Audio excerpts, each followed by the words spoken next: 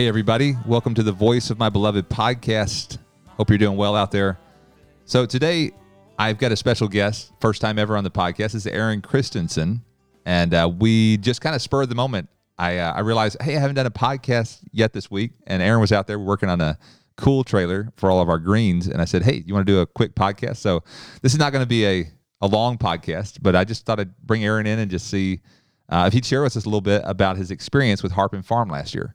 So Aaron came, you were here for 3 months last year, and he actually ended up getting married out of the whole situation. He came, and Abby Vershaw, who was our media director and also did a lot of chaperoning during the Harp and Farm.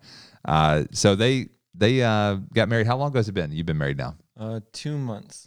2 months. So man, they're newlyweds. And but yeah, so Aaron had a great experience with Harp and Farm last year, and he's actually helping with the program this year.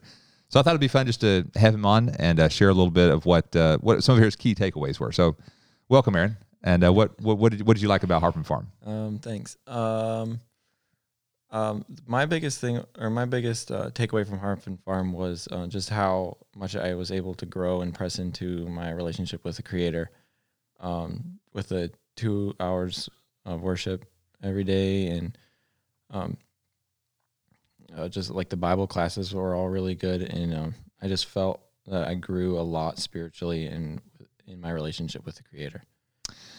So like Aaron's saying, we spend 2 hours a day worship and prayer. Was the idea of praying out loud, was that kind of maybe foreign to you in the Very beginning? foreign, yeah. Okay. And so that took a little bit, maybe warming up to the idea, would you say? Yeah.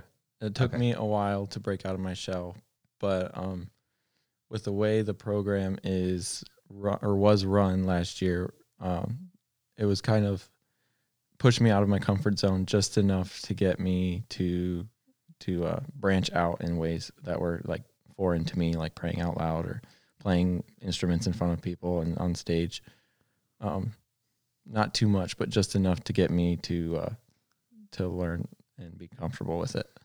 Yeah, and so just for those that are considering coming, just so you understand, it's not anything that we're forcing anybody to either play or to pray out loud. But I think there is a culture there that was like, okay, this is something we're doing, and I think just being in that atmosphere of prayer and worship is there's a challenge in it, right? It's exactly, like others are doing this, maybe I should jump in, and do it. And so I think over 3 months, by the end of the 3 months, you felt more comfortable. Exactly. With the idea of being in a group setting, worshiping together, praying together. Mm-hmm. And I never felt forced or anything. It was just, I felt encouraged and, encouraged to break out of my comfort zone. And I can relate to that. I remember as a 16-year-old experiencing some corporate prayer meetings and just feeling like, wow, this is out of my comfort zone. Of praying out loud. I remember my heart just racing, thinking, oh man, I think there's a spiritual element of that too. I don't think the enemy wants us to be praying out loud. In corporate prayer, Yeshua does have some words about not praying just to be heard, right? Exactly, and so there's you want to do it with the right motivation. But we see in the early church the disciples together praying. They're gathering together. We see that in Acts 13, where they're together ministering to the Lord. And so I think that we have a scriptural precedent, and there's a power, I believe. We just, many of you know, we just finished up 3 days of prayer with a men's prayer group, and it's such a powerful time of praying together, praying for one another. And so, yeah, I'm encouraged to hear that you felt more free in that. Exactly, yeah. So that was spiritually. And then what were some of the Bible study themes that really, as you reflect on the time, what were some of the things that stood out to you? The series, I'm trying to remember the name that we did in the beginning, Unceasing. The Unceasing series we did was really encouraging, in kind of the same ways about how our purpose is worshiping, and that's what we were created for, is to worship Him, and that He deserves our every breath of worship, and there's no way that we could ever give it to Him because we have to sleep and eat. Right. But He still deserves it, and it's crazy to think that even though He's the creator of the universe, He still doesn't get the recognition and worship that he deserves. Right. Yes. So that's kind of on the spiritual side. What would you say on the practical side? I know you grew up on a farm before, but were there new things, new ways of doing things that you learned while being here with Harp and Farm? Yeah, it was really cool to learn different techniques of things that I have like previously done other different ways, and like the rotational grazing of the cattle that we did and learned about, and the more market focused garden operation.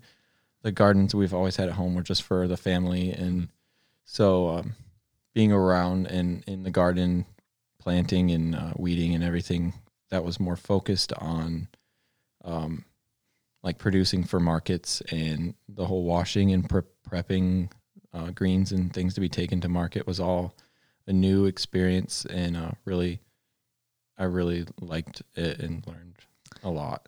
I think you may have been an exception to the rule. I think if we were to do a poll, I think most of the students were here for music, which you were here for that too. But, but I think if I was to ask them, how many of you are here because you really want to learn how to farm?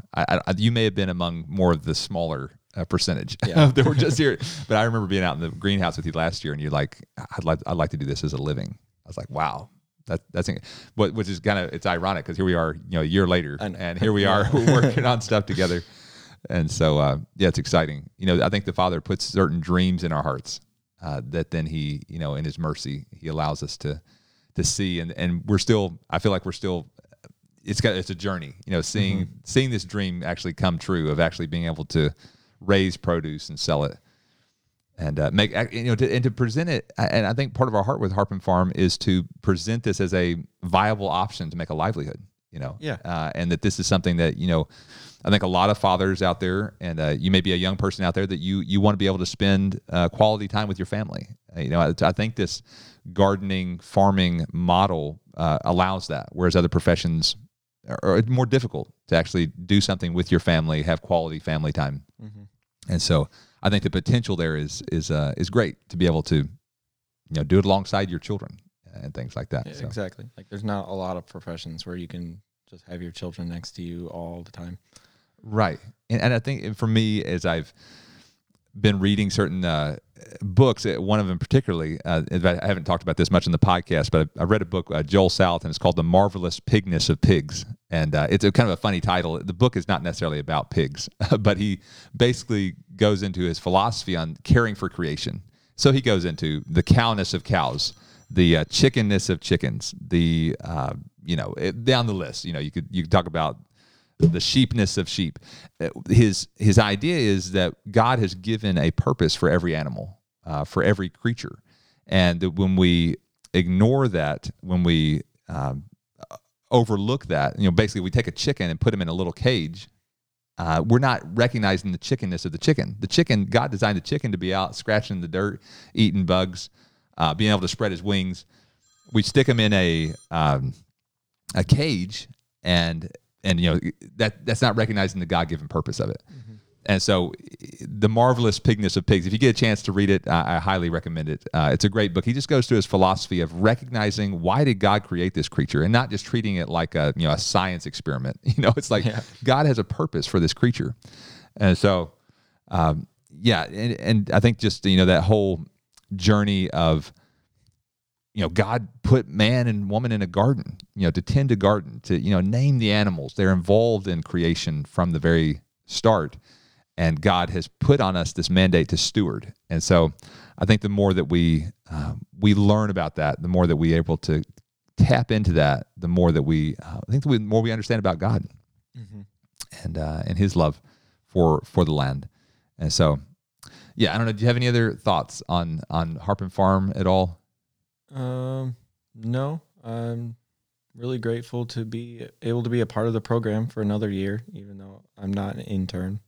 I have to actually do more work, but I'm still grateful to be a part of it, and look forward to what God has to bring forth through the program. Well, great. Well, thanks for coming on, Aaron. May God bless you all out there. Have a wonderful Shabbat. Have a wonderful weekend. This is the Voice of My Beloved podcast, where we believe that hearing and following the voice of the bridegroom king leads to the most abundant and joy-filled life.